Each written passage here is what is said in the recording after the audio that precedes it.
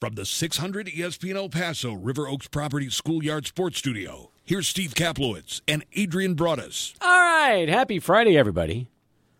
Welcome back to Sports Talk on a Super Wild Card Weekend preview. My goodness.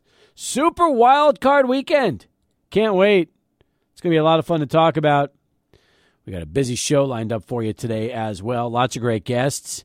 Andrew Forrest is going to drop by from El Paso Locomoitve FC in a little bit. Talk to Andrew. We've got Lane Frank, the host of Schoolyard Sports. Your national champion, Lane Frank. As a Michigan Wolverines fan, he is going to come in here with a bigger smile than normal. I'm excited about that as well. A little pep in his step. Well, wouldn't you expect a little more pep in his step? He had a great video on Instagram, by the way. Check him out, Schoolyard Sports. If you're not already following Lane Frank on Instagram, he has a great video breaking down the win. Comes in with a lot of energy, a nice new Michigan hoodie, and a helmet as well to go along with it. So it's a great video. Wait, he's got a helmet? I believe so, yeah. It was a great one. I So like that. very good video. He does a great job on Schoolyard Sports with their Instagram. And, he's had a ton of different posts since, of course, Michigan ends up winning the national championship. So it was great. It was awesome. Looking forward to that. So, yes. The helmet looks really nice, by the way, Steve. You'll like it. And he even had balloons in the background, too. Gosh, he's going all out, isn't he? He is, man. He is. I'll send this to you so you can see it. Yeah, please do. All right, so we got that to talk about. We'll also get the Foss joining us on the show today as well as we get going. And yesterday, good show. Hey, I liked the 6 o'clock hour yesterday when we asked our listeners if there was one improvement they could get for the Sun Bowl, what would it be and why? I thought that was our last 40 minutes of the show. We had some really good responses on that, and I enjoyed our listeners' input on the Sun Bowl improvements. Me too. I mean, we had some really ambitious ideas like a retractable dome for the Sun Bowl. We even had some simple fundamental changes that people want to see, like Wi-Fi, public Wi-Fi being had and held at the Sun Bowl. So really good recommendations. Would love to hear more. Let's go to it, man. We got Daniel starting us off here on a Friday afternoon. Can't wait for this call. Daniel, what's going on, man? How are you? I'm doing good, just surviving the windy weather. There you go. Good for you. I'm happy you survived. That's all that matters. You didn't get blown away. That's good to hear. Nope. I want to talk football. Let's do it. I got two things. I'll make them fast. Beautiful. First of all, about the colors, why they paint the helmets in that. Back in the day, both teams all played in all white. So it's very difficult for the officials to separate the teams, the team players, since they're wearing all white in that. So then they added color and said paint the helmets. Yeah. And made it so the officials could separate the teams and also safety. Made sense. And then, of course, we had the Michigan design, right? And that was kind of one of the first special designs. They call that like the I don't know if it was the Flying Eagle or something like that, but just a winged, I think it was the winged design is that. And I mean, I thought I saw that the winged design actually started with like Iowa in the early 1930s. Like that's been around a long time. Or Indiana, actually. I think Indiana had that winged design before everybody did. Then my second thing is, I know you guys have talked about it quite a bit, but I'm going to say Packers 35, Cowboys 31, close and tight. Wow, you're picking against the Cowboys. Well, it's like they said, Dallas has had a hard time beating winning teams, and Green Bay has just got hot at the right time. I know, but they're home. They're 8-0 at home. By the way, okay, let's just say this happens, right? Let's say your prediction comes true, and Green Bay beats the Cowboys. Do they fire Mike McCarthy? I think so. Okay, I would agree with that. He's had his time. I would agree. He's had his chance. And if they fire Mike McCarthy, who do they hire? That's a good question. Yeah, it is a good question. That's why I asked you, because I don't know. I mean, could you ever see a scenario where the Cowboys hire Bill Belichick? No, Belichick, he's way past his prime, Yep. I know. So you don't think Belichick, but I get that. So could they possibly hire Dan Quinn as their next head coach, their defensive coordinator, who's going to be a hot candidate this offseason? that could be a good choice. Somebody that's been with the system and knows it. Well, let me tell you something. If Green Bay beats the Cowboys, all hell's going to break loose in the state of Texas. That is the worst possible scenario, especially if Houston beats Cleveland and the Cowboys lose to the Packers and the Texans are the only Texas team alive after the wild card round. Can you imagine that, Adrian? How crazy that would be? Yeah, I would love for that to happen, to be honest with you, Steve. God. Well, not so much against the Cowboys. This has nothing to do with the Cowboys. It's just the remarkable story that is the Texans, right? I would just want them to advance no matter what. So, forget the Cowboys game even exists. I just want the Texans to have success and advance to the next round just because of a story and what that has really been. But this one has so many storylines, right? I mean, it's the Aaron Jones game going up against Mike McCarthy. All I can remember is him waving goodbye, the $10,000 fine that he incurred after waving goodbye to that defender and racing into the end zone. I can remember that one in my head. And it just seems like Aaron Jones shows up at AT&T Stadium whenever he plays the Cowboys. I agree with you. The team he rooted growing up for. So he rooted for the Cowboys as he was growing up here. Tell you what. Daniel's picking Packers. I know somebody who's going to be picking the Cowboys, and that's going to be the Foss. Right, Daniel? Oh, yes.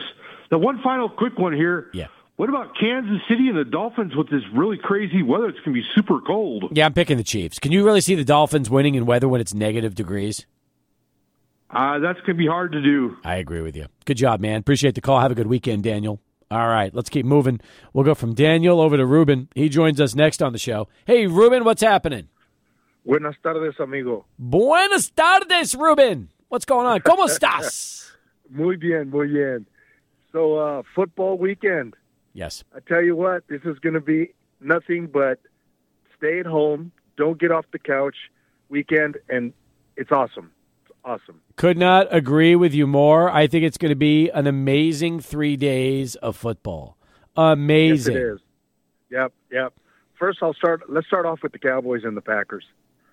I hope that a lot of people don't take the Packers for granted because, like your previous caller was saying, and you as well, Green Bay seems to show up when they go to AT&T Stadium. Yes, they do. They do. And 100%. Aaron Jones coming back. He's been lighting it up the last couple of weeks since he's come back. I feel a little torn because, I'm a diehard Cowboy fan. But I love me some Aaron Jones, I don't know how anybody could not love Aaron Jones, unless I guess you're Agreed. unless you root against the Packers. But, man, that guy, he has been – what a career. What a career. Unbelievable. Yep, I agree. And then, like Adrian was just saying, I'd love it if the Texans won. Those guys have been around for so long now, and they really haven't been up there in the playoff scene, and they've got an amazing quarterback in C.J. Stroud, and what he's been able to do this year. It's beyond believable, man. I mean, so I would love to see that team do something. I really would. Well, let's put it this way. I mean, the only person I know that's going to disagree with you is Chad Middleton because he's a diehard Browns fan. And let's be honest. I mean, the cool thing about this game is that no matter who wins, right? The Browns have had even worse luck than the Texans have had over the years because they've been around longer and they've never been relevant in the playoffs. So these are two teams that both have something in common. They just have had zero playoff success to get excited about. Yeah, that's true. But, the way I feel about the Browns is they haven't been significant since they started. So why let them start now? Why ruin a good thing? Oh, man. Man. Well, look, here's the thing, Ruben. You were alive when Jim Brown was running the Browns to the NFC title game in '64. You could at least say that you were a kid, but you were around for it. Yeah, I can vaguely remember watching that on my mom and dad's black and white television set at home. I believe it. You're absolutely right. I believe it. And that's like the last time they were seriously like good. I mean, they've had their moments. Bernie Kosar had a couple of good years, and before that, Brian Sipe in the early '80s. But I mean, think about that. Cleveland has that's true. God, they've been. It's been such a rough go for that poor team, and then they had to come back as an expansion team. Yeah, exactly.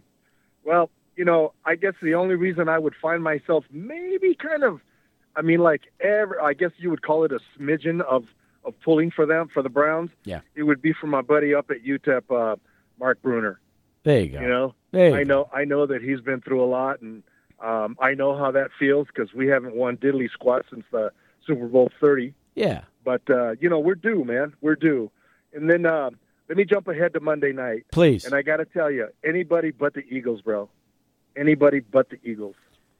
ABE for you. That's it. All right. That's it. Well, you know what? The good news is that team is playing awful football right now going into this postseason. And to me, it's just a matter of time. I don't see Philadelphia putting it together over the next 3 weeks. Yeah, well, I hope you're right because I think it's time for somebody else to come in. And they kind of had their chance this season. And I think when they started kind of like losing it and, jumping out of the boat, I thought, you know what, give somebody else a chance and let's just move on. There you go. But gotta say one last thing. When you talk to the Foss, give him my best. And we'll see what happens this weekend, and we'll talk to you next week, my friend. I'm going to ask you this question before I let you go. Yes, sir. Is this the best? Is this year, in your opinion, the best chance the Cowboys have to go all the way to Vegas since their last Super Bowl title? Do you feel like this team is poised and this could be the year based on what you've seen so far and what you've seen in previous years? Well, I am a betting man. It is going to be in Las Vegas. Mm-hmm. And, yes, I believe that you are absolutely right in that statement. Okay. No doubt. Good stuff. If they don't do it this year, I think we're going to go through a bunch of stuff again because I honestly think that if the Cowboys don't make it to the Super Bowl this year, I think McCarthy's gone. I agree. Period. I think it could very well happen. We'll see. All right, Rube. Appreciate you, man. Okay. Thanks for the call. Okay, man. Bye-bye. Let's go to Luis. He's next. Then we'll take a break and come back after Charlie 1 and talk a little locomotive action with Andrew Forrest. Luis, what's going on? How are you? Who loves you, baby? You do, Luis. You do. I was telling our good friend that I've been a listener, a loyal listener. Forever. For 100 years? Forever. I mean, since you were a toddler, since you were in diapers. I know, man. I know. And by the way, I'm getting the emails. They're terrific. Thank you for those. Hope you're off to a good start in 2024. Oh, man. The Lord is great. Attaboy. We're blessed. We're good. Healthy. Everything. But let me tell you. Yeah. Okay, first things first. I have a couple of things to talk to you. Sure. Shall I start with the famous Don Julio? That tequila? Oh, baby. Yes, Don Julio. Sí, señor. Mire. Okay, listen to me. You know that I always look and try hard. You know, that's the name of the game, baby. Yeah, Don Julio. The correct name is Don Julio Real. Ah, Don Julio Real. Okay. Yes, sir. Got yes, it. sir. I can't roll my R's, so that's the best you're getting from me, but go ahead. Yeah, with all due respect, I don't know why this kid hasn't delivered. But anyway, oh, I know why. Come on, Augustine's a flake. I mean, that's just what it comes down to, but that's all right. That's okay. That is okay. We all know he is. I mean, he's a Pope Catholic. There you go. You know, he claims he played professional basketball in Mexico, and we're still waiting for one photo to show us that. So, yes, keep going. Es mentiroso. Mira, you can get it, we can get it for $949.99. Wow. We can get it for $453.50. This is Real, the two Reals. Yes, yes, sir, Bob. Listen. Here's as far as I'm concerned. Listen, nobody should spend any money on this. This was something Augustine promised 8 years ago, and I am still waiting for him to deliver on the promise. Actually, he might have promised it 10 years ago. For all it's been so long now, I've lost track of time. It's okay. You know how many bottles of tequila I've enjoyed since that promise? Hundreds. So that's okay.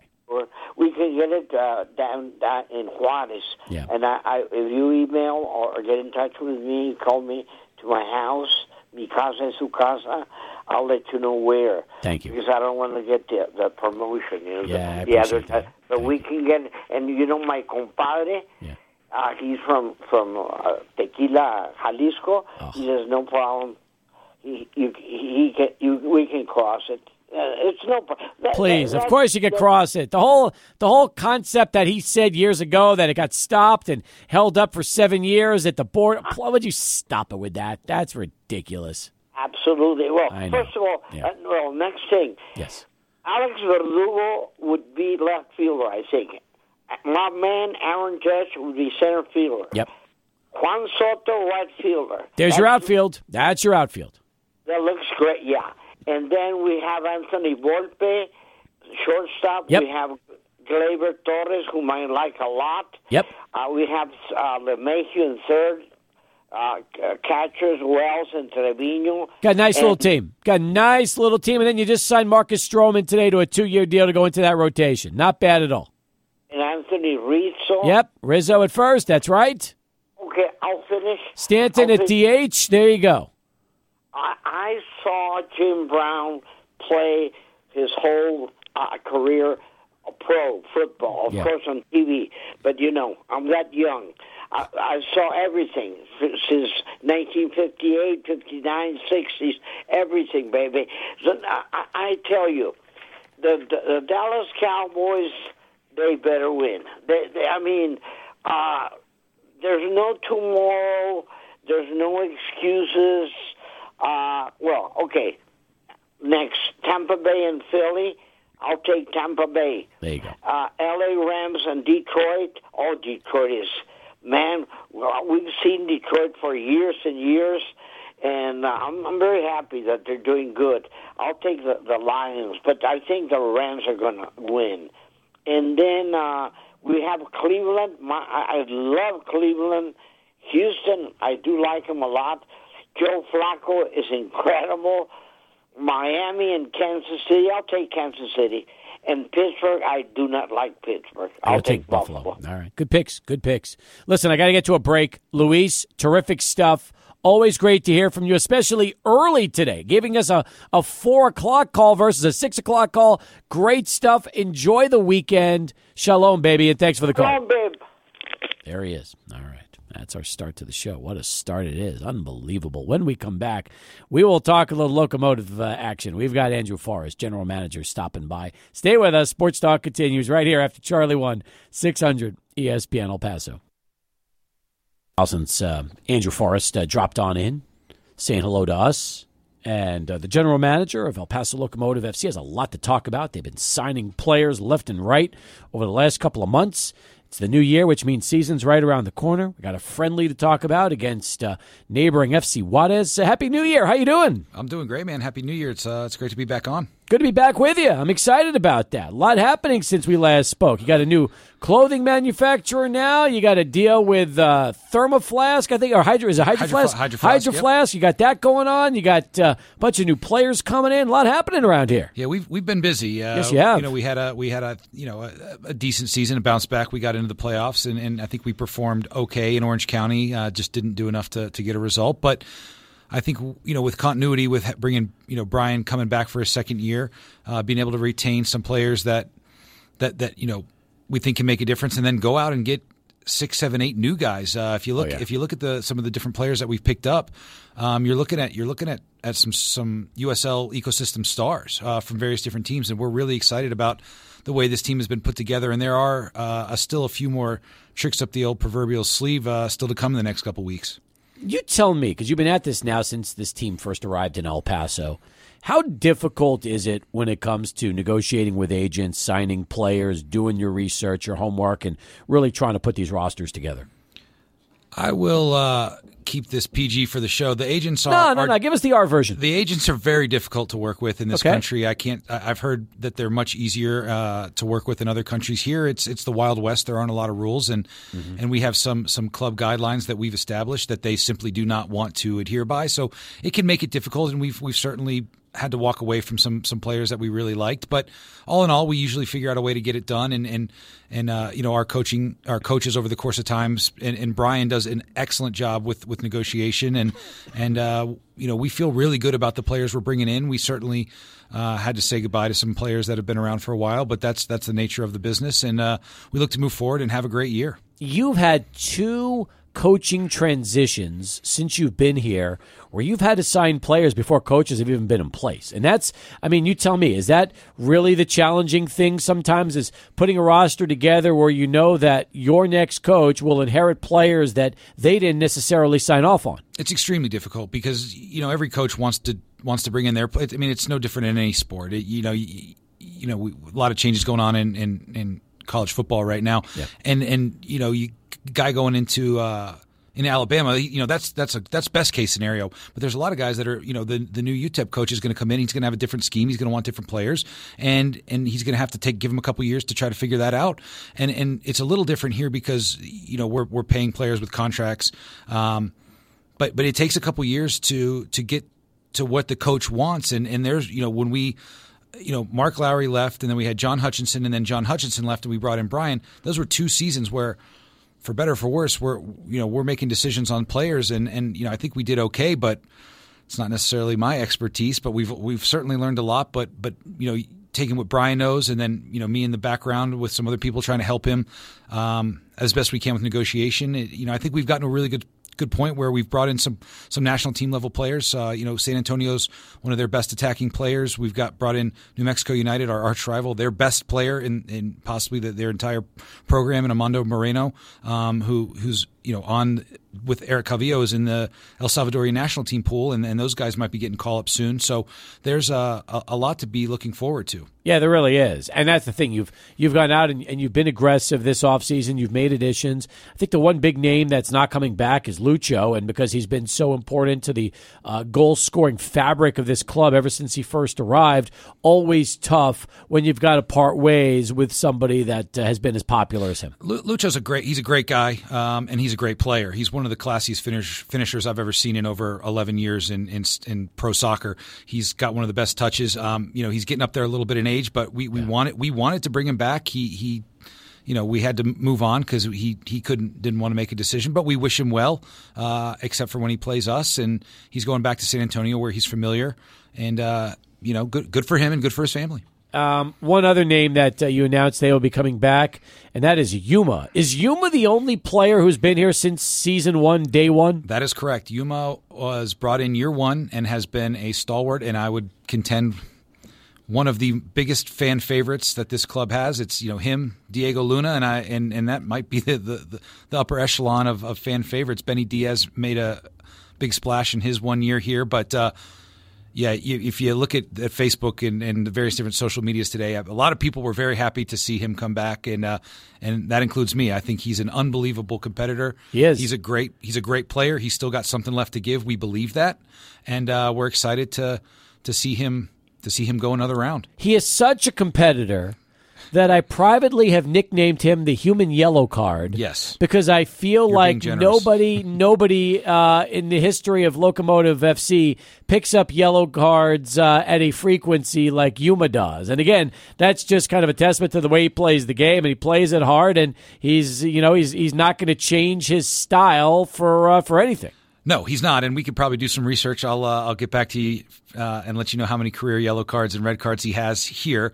And I actually got a report today from the USL kind of recapping some different things. And the league average for yellow cards in the season was like 46, 48, and we were like 86. So we have an identity. Yes, you do. We're not going to let you get away with it, and if you're going to beat us, you're going to earn it. And that starts with Yuma. That starts with Borelli, guys that have been here from day one, and guys that Borelli's probably been told his whole life, you're too small, you're too slow. Well, he said, every year, every coach is like, well, he's starting a little slow. You're going to need him. You're going to need them all. And we're excited to have those two guys back there. The two of the most professional players I've ever seen. They do all the right things. They say the right things. They're unbelievable leaders. And I'm so glad for the younger guys that we're bringing in to have them someone to look up to like Borelli and Yuma. Didn't Borelli arrive here with Carrillo almost together? Those two were signed around the same time? They were actually signed at the exact same time. Yeah. This was when FC Juarez made the jump from second division to Liga MX. That's right. And they were just not not quite there for that level at that. They were both a little older, but they were both have unbelievable moments in our league, and we're looking for a few more out of Adair this year. By the way, Leandro came on the show probably about a year or two ago. One of the nicest, most genuine people I've ever talked to, and just such a likable personality. And I heard he's still sticking around in the area. He is still in the area, and you may not have seen the last of him in connection with Locomotive. We really like him as well, and we think there might be a fit somewhere down the line, not too distant, and that announcement may be coming soon. I think that's fantastic. To me, he's one of those guys, if you ever wanted an ambassador for the game, especially across the border, he's your guy. And he's been doing that for FC Juarez, acting as an ambassador in the community and with the media. I mean, because he's still their all-time leading goal scorer. Yep. He is a club legend for them, and in some regards for us. He scored some major goals in his time with us, and again, a delightful guy. I love to see him when he comes to training a lot still just to watch and hang out. I love it. All right, more with Andrew as we continue. If you've got questions, 505-6009. First, though, back to Adrian and this Sports Center update. Back for more in 24. Defender Yuma announced earlier today. I've got a story you're going to share with us right now and our listeners, and this is the story of how he became Yuma. How did he get the nickname Yuma?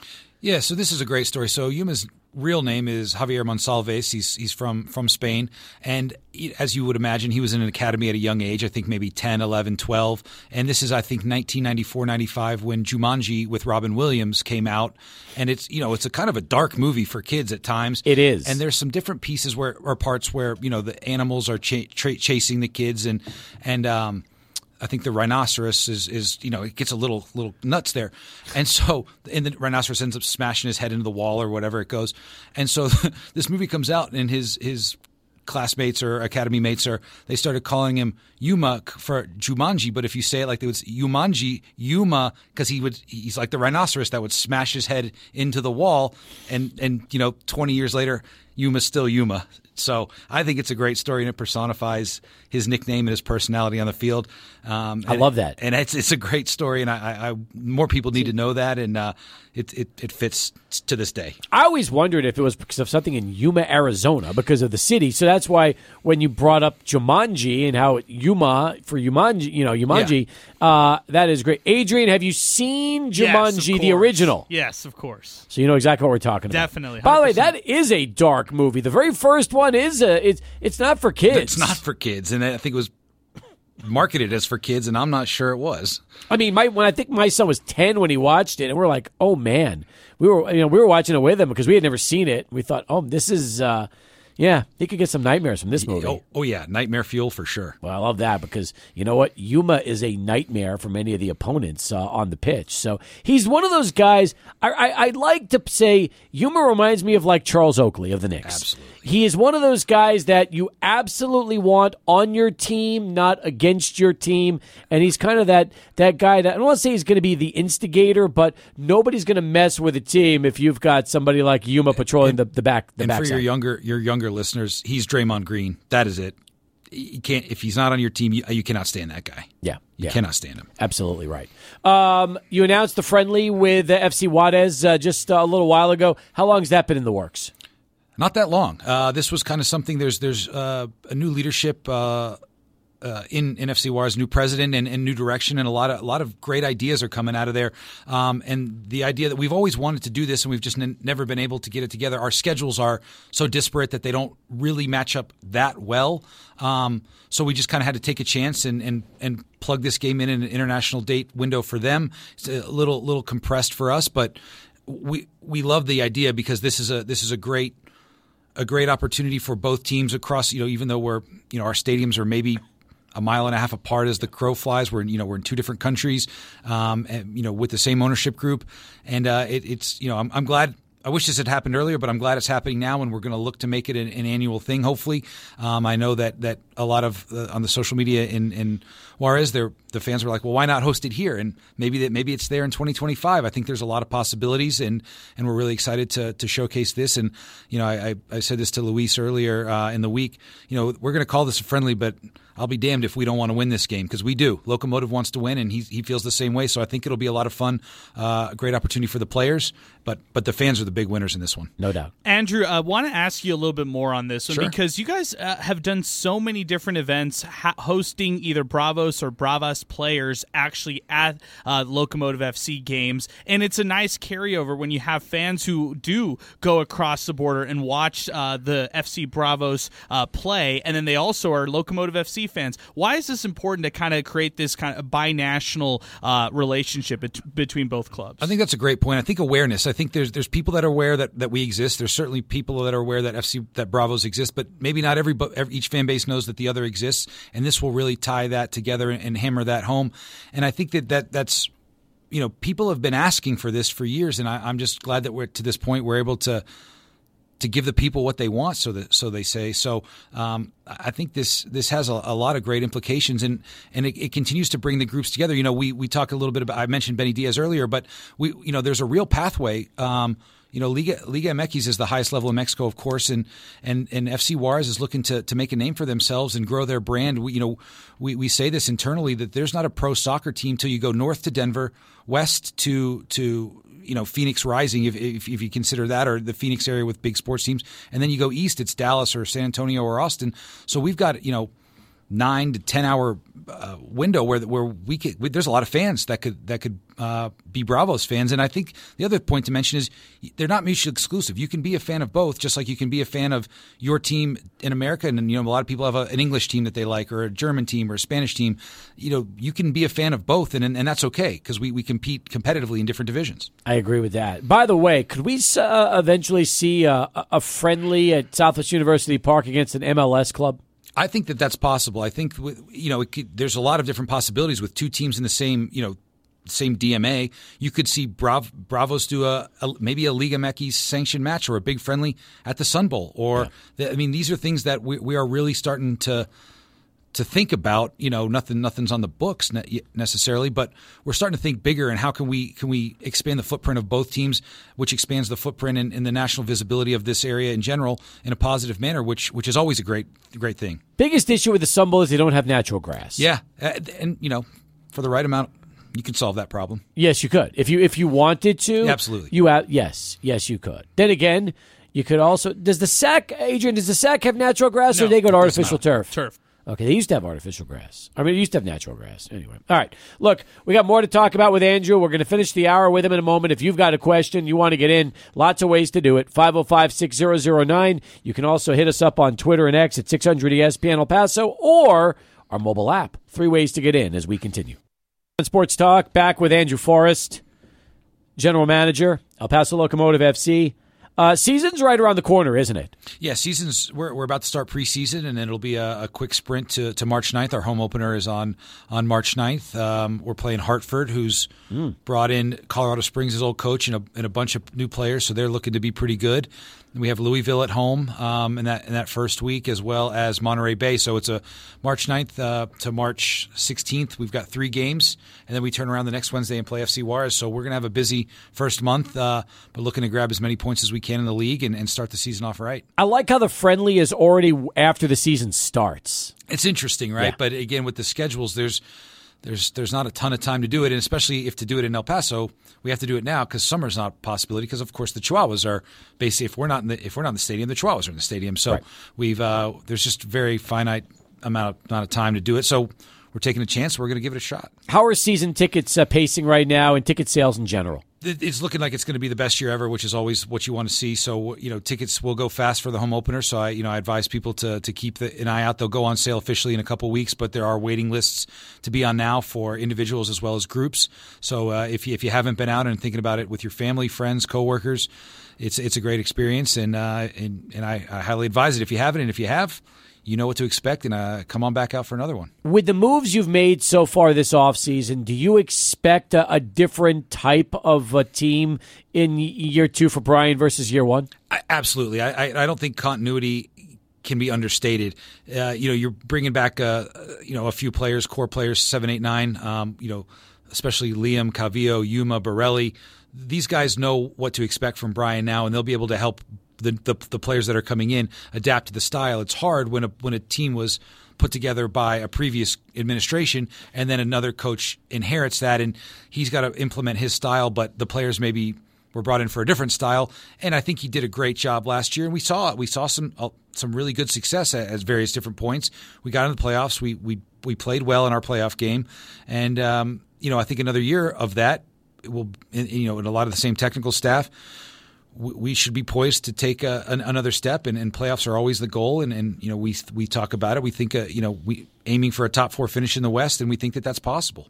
Andrew, I was out at the Fountains this past week, and I got a chance to check out the Mountain Star Sports shop for the first time. I love the new shop, and I love the fact that you guys have a lot of Locomotive. I'm a big merch guy myself, so I love the Locomotive FC merch that you're able to find there, and it's just a cool way for the East Side to take advantage of buying some Mountain Star Sports merch. Yeah, it's all part of the bigger plan to try to get more easy access. The team store for Locomotive is difficult to get to. There's on the side of the stadium that it's on, there's not any parking, and you have to really seek it out. It does really well on game day, but we need to try to find a way to give our fans the opportunity to buy merch that's maybe a little more convenient for them, and certainly the Fountains is a great place to go shop and eat and have fun.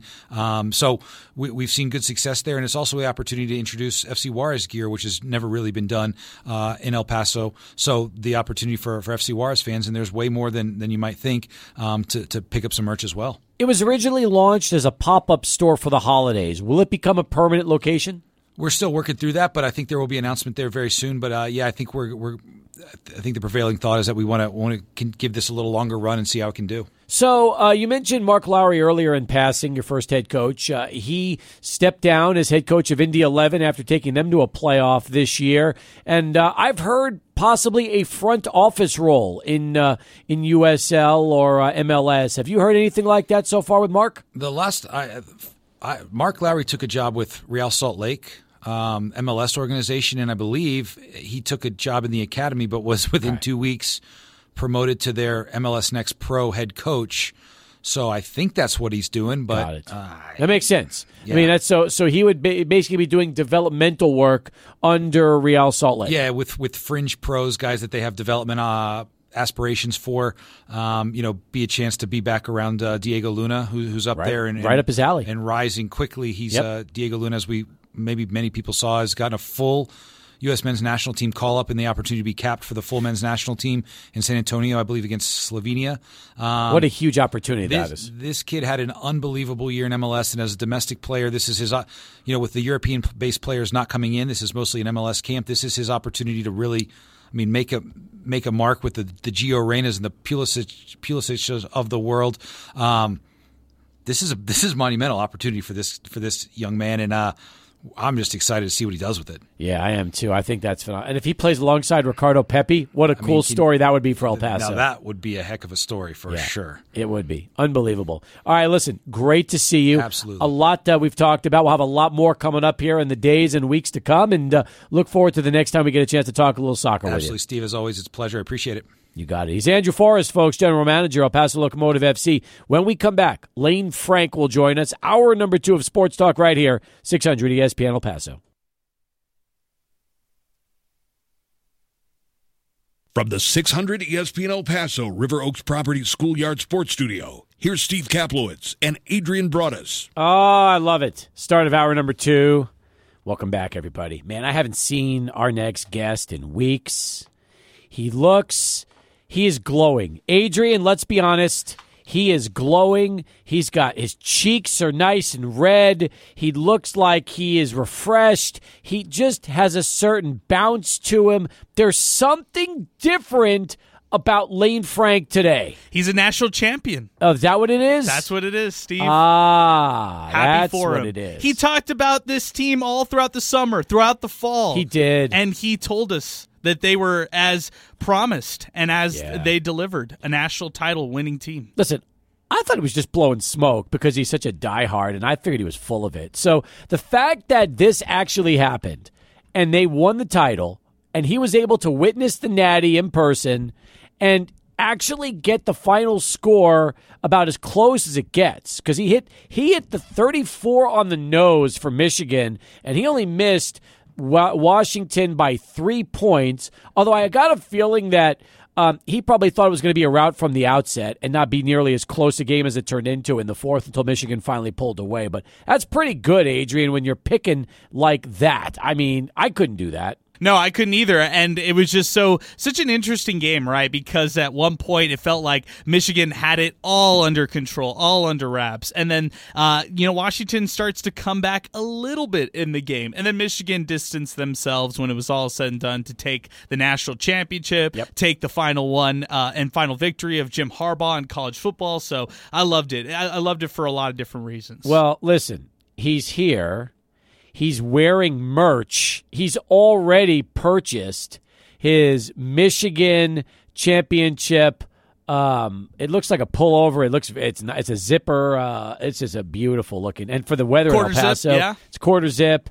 I wonder how fast it took him to get that. Do you think they sold that as soon as Michigan won the game, or do you think he was on the field and Michigan presented that to him along with the team? What do you think the story is behind that? They should present one to him. He should take one. He should get a ring too. We should get Lane a ring here. He's probably going to get a ring. I wouldn't be surprised if the president of Michigan gives him a ring, especially since they're on close terms and know each other so well. Welcome back to the program. Happy New Year and congratulations. Great to be back, guys. Love that intro. Definitely got some things to go over with you that you brought up. I do. I mean, it's the case. Now, let's start with the most recent thing we brought up, the beautiful Michigan championship quarter zip. When did you pick this up? I actually bought it at the stadium. It's not Michigan. It's just college football playoff. Does it have Michigan on there? No, nothing with Michigan. Just neutral national championship hoodie. Oh, okay. So that does not say Michigan champions or anything like that. So I bought it at a merch store pregame. Nice. It's solid. It's a great hoodie. Okay. Now listen. You've had a great life so far. You've had 152 Schoolyard sports. You had, from what I understand, a pretty epic bar mitzvah years ago when you turned 13. You've had some big tennis wins. You had a big DECA victory, which we'll talk about in a moment. All that being said, where do you put Monday night amongst all the different things you've attended in your 15-plus years? The same thing I texted you and Adrian that night. The best moment of my life. Not my sports life. My life. Great moment right there. Just elite happiness, perfect happiness. So when I did my episode this week, my question today was, what would you do to give up? What would you give up for your team to win a national championship? It's the best feeling in the world. That's a good question. It's a great What would feeling. you give up? It's the best feeling. For your favorite team to win? Now, is it a national championship or just a championship? Just a national championship or NBA Finals win, World Series win. Just a title.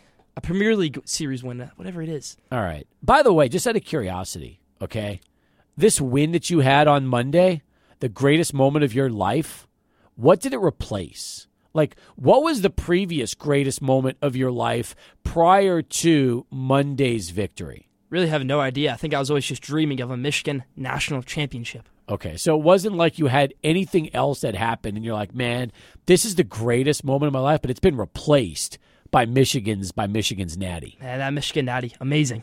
Okay. He manifested the greatest day of his life. You know what I'm saying? I did. Yes, he did. Did you eat that day? Because you never eat when you're nervous. You usually just go a whole day without food. So we actually had flight troubles because there were terrible weather here, terrible weather in Houston. So I think I had a little food before the flight, and then we were good from there. So wait, you flew in the day of? Yep. Day of the game. Yeah, the weather was terrible. Yeah. In fact, John Harbaugh didn't show up until the second quarter because of the flight issues they were having. Yeah, I saw that. Dave Portnoy had flight issues. Bunch of flight issues to everybody. Have you met Portnoy since he's a big Michigan fan? Never met Portnoy. Would like to, though. Okay. Yeah, I'm sure. Nonetheless, you get a chance to celebrate. That is terrific. Since Monday, have you just been on cloud nine? Has it been like a whole week of this just jubilation for you? It's been pretty amazing. I'm a little bit upset that the news really isn't talking about the national championship victory anymore. It's more about Nick Saban, Kalen DeBoer, that stuff. I think it would have been better if they were talking about Michigan more than that, but I get it. GOAT Nick Saban. Now, you should be happy that Nick Saban waited until after the Natty to announce his retirement. He could have announced it that day, and it would have taken away from that entire game. So the fact that it happened afterwards, that was actually a pretty nice thing because he didn't want to take anything away from the championship game. He wants the attention. Yes, he does. Well, he got it. Yeah. Reaction to Kalen DeBoer. Did they make the right call? No, they did not make the right call. Who would have been the right call to be the next head coach of Alabama? I'll tell you this right here. I don't know who would have been the right call. I think they were put in a horrible situation. They kind of made, I'll say, a rash hire in Kalen DeBoer because they wanted Steve Sarkisian. They wanted Dan Lanning. Maybe they wanted Kirby Smart, but they're not going to get Kirby Smart. They wanted Mike Norvell. They wanted all these guys. They weren't going to go there. I'll say this right here. Jimmy Sexton, he's the agent for Nick Saban, Dan Lanning, Steve Sarkisian, Mike Norvell, and Kalen DeBoer. So what he does, Nick Saban retires, he gets all his other clients raises by saying, this client, say Mike Norvell, Dan Lanning, Steve Sarkisian, he's going to go to Alabama if you don't give him a raise. So they gave all his coaches raises. The past 3 days, Norvell, Sarkisian, and Lanning all got raises. And then for DeBoer, he's going over to Alabama. So Sexton's the biggest winner when it comes out of this whole thing. He got all of his clients big raises, and one of them is now the head coach at Alabama. He is. And Kalen DeBoer, let me say this right here, he's a winner everywhere he's been, from Division III to Fresno State to now at Washington. But you think about it, are these guys really Kalen DeBoer players? And it's easier to win the Pac-12 because every game they had this year was super close, even the Texas game. Yeah. You're not going to be able to do that in the SEC, in my opinion. You're not going to just have a random game where you can win the game by one possession like they did every game pretty much this season. For Kalen DeBoer, most of these guys on the team, Romo Dunes, Michael Penix Jr., he did not recruit those guys. Maybe from the transfer portal, Michael Penix Jr., but for Romo Dunes, for some of these receivers, so the defense, Kalen DeBoer wasn't a part of that, in my opinion. Right, but let's put it this his way. guys. But let's put it this way. Nobody's going to replace Nick Saban. Fair? I don't care who you call. I don't care who it is. Could have been Sark. Could have been anybody. There will be nobody that's Nick Saban. What he's done at Alabama, that is simply a league of his own. So I don't care who replaces him. You're setting yourself up for disappointment because the bar has been set higher than any other school and any other job in the history of this sport. Nobody wants to be the guy after the guy. And for Kalen DeBoer, I think he sensed that maybe this Washington team wasn't going to be good next year going into Big Ten play. So he said, let me get my 15 minutes fame. Let me shine when my light's the brightest and go over to Alabama. Lane, who are your favorite NFL prospects from the College Football Playoff National Championship? Because there were a lot. You talked about Odunze. You talked about Penix on Washington's side. Michigan's got a lot of guys, too. And I was watching their defense. I was just really blown away from some of the notable guys they had. Most of the guys in the Michigan defense, most of them are returning. Will Johnson, true sophomore. Kenneth Grant, true sophomore. Mason Graham, true sophomore. Maybe someone like Mike Sainristil, who had a great few years in college football. First 2 years as a receiver, last year as a defensive back. He was elite his whole college football career. I'll say that right there from Mike Sainristil. Maybe look at a team like Texas. They have A.D. Mitchell, a great wide receiver. Was on 2 years at Georgia, 1 year at Texas. Maybe a few other guys. Steve-Andre Sweat, defensive tackle for Texas. Let's look at Alabama. They got Alabama all across the field. Dallas Turner, Kool-Aid McKinstry, a few other guys. And then for Washington, obviously Michael Penix Jr. and Romo Dunes. And for Michigan? For Michigan, J.J. McCarthy, right? Blake Corum, every wide receiver, every tight end, that whole offensive line, Mike Sainristil, really anybody on this Michigan team you could put in the NFL because they are playing an NFL-like system. Where do you put J.J. McCarthy among the top prospects in the draft at quarterback? And, of course, we're talking about Caleb Williams, Drake May, Penix as well, where McCarthy, many people think is going to be a first-rounder. But do you believe his stock just jumped up in a big way after the performance he had against Washington? I don't know how you can't put J.J. McCarthy above guys like Drake May, above guys like Michael Penix. If you said to me right now, Michael Penix Jr. is going to be better in the NFL than J.J. McCarthy, that's a ridiculous statement. Can I explain right here? Please. Of course. Can you explain to you? Listen, this is the whole idea is we want you to explain it. Right. Very nice of you to ask. You're polite. I like that. This is about to be a big thing right here. All right, let me hear. Michael Penix Jr., lefty quarterback. Lefty quarterbacks in the NFL don't translate well. We all know that. One thing right there. Michael Penix Jr. has the best offensive line in the country. J.J. McCarthy does not have the best offensive line in the country. Washington arguably is the best receiving corps in the country. J.J. McCarthy doesn't. Washington, very good running back Dylan Johnson. How many points did they put in that national championship, Steve? What, 13? 13. Yeah. Michigan put up 34 with J.J. McCarthy, who played inconsistent, you could call it, but he played an NFL-style-like game. He's not going to lose the game for you, Michael Penix Jr. What are you doing? You're down by 7 points in the first play of the second half. You're throwing an interception. For a guy like Drake May over at North Carolina, he can win a game for you, but he can also lose a game for you. The only surefire number one quarterback in this draft is Caleb Williams. So after Caleb Williams, you feel it's a crapshoot and anything can happen after a quarterback? I don't feel it's a crapshoot. I just feel like JJ might be the most talented and most ready.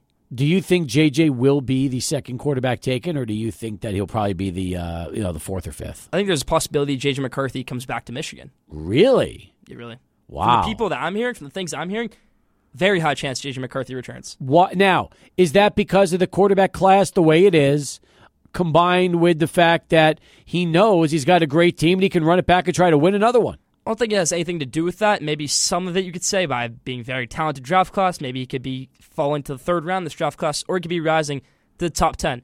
Say he comes back next year, great Michigan team. I think he loves Michigan so much. He would come back, play on that elite schedule where they play Texas, Washington, Oregon, Ohio State, all these great teams, USC. That may can boost his draft stock more in a weak quarterback draft class. Not going to be great running backs from Michigan next year. You can't call him a handoff merchant or anything anymore. Yeah, I think that's what J.J. McCarthy wants. I'm trying to think who would be the best quarterback in next year's class. Quinn Ewers?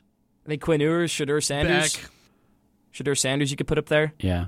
Drew Aller from Penn State. You mentioned Beck? Yeah, Beck. You throw him in the mix. Yeah. I think Milroe, a guy who could definitely get a few looks at. I do too. I like the way Milroe playing played. in the Kalen DeBoer system. That is correct. That's another question I have for you. So you think about all the stuff that's shaking out as far as college football, with Michigan winning the national championship. Jim Harbaugh, what happens with him? What do you think is the next play there? Right now, I think the best move for Harbaugh, in my opinion, would be to go to Los Angeles Chargers. But if they don't hire Harbaugh, which I don't think any moves are going to be made until after the divisional round, if they don't hire Harbaugh, I don't see Harbaugh ever going to the NFL. I think it's Chargers or bust, because he loves Justin Herbert and he loves Chargers, LA, whatever it might be. I think Vegas Raiders could be an option for him. Maybe he drafts J.J. McCarthy to be his quarterback there. But if he doesn't go to the NFL this year, which is his window, he's never going to go. Don't you also think, though, that if you're the Raiders, and I've been arguing this with Adrian now for over a week, because he's been talking Harbaugh to the Raiders since we started this, don't you feel like Antonio Pierce did more than enough to solidify his name as the permanent head coach of the Vegas Raiders? I really think he did, and I think if they bring in somebody like Harbaugh, Devonta Adams could request a trade. Yep. Max Crosby could request a trade. Max Crosby tweeted today, we want Antonio Pierce, we want AP as our head coach. Well, I think that's a smart play. I really do. They played well with him. Players love him. He is a player's coach, and he, in his audition, I thought he knocked it out of the park with that team. I did too. So, but Chargers, Harbaugh, I could see. If Harbaugh leaves for the NFL again, who's the new Michigan coach? New Michigan head coach, I want to be Jesse Minter, defense coordinator, who could take a defense coordinator job in the NFL this year. He was elite in college football this year. What a great year he had coaching up that Michigan defense. But I think they'll give it to Sherrone Moore, who coached the 3 games without Jim Harbaugh, who's a good enough offense coordinator. I think a lot of people want to be head coach. I'm hearing from a lot of people that inside Michigan that Sherrone Moore has everyone's vote to be head coach except Ward Manuel, athletic director right now. Why? Who does he want? I don't know who Ward Manuel wants. Maybe he wants to hire someone from the outside, which I think would be a mistake with the team we have right now. If it was my call, I'd say Jesse Minter. I love Sherrone Moore, though. I'd be happy with either of them. Interesting that you would go defensive mind for a head coach at Michigan over offense. I think Minter is definitely more valuable than Sherrone Moore. And there were times this season where you said, what is Sherrone Moore doing with these play calls? But for Jesse Minter, it's always, he's got this defense on lock.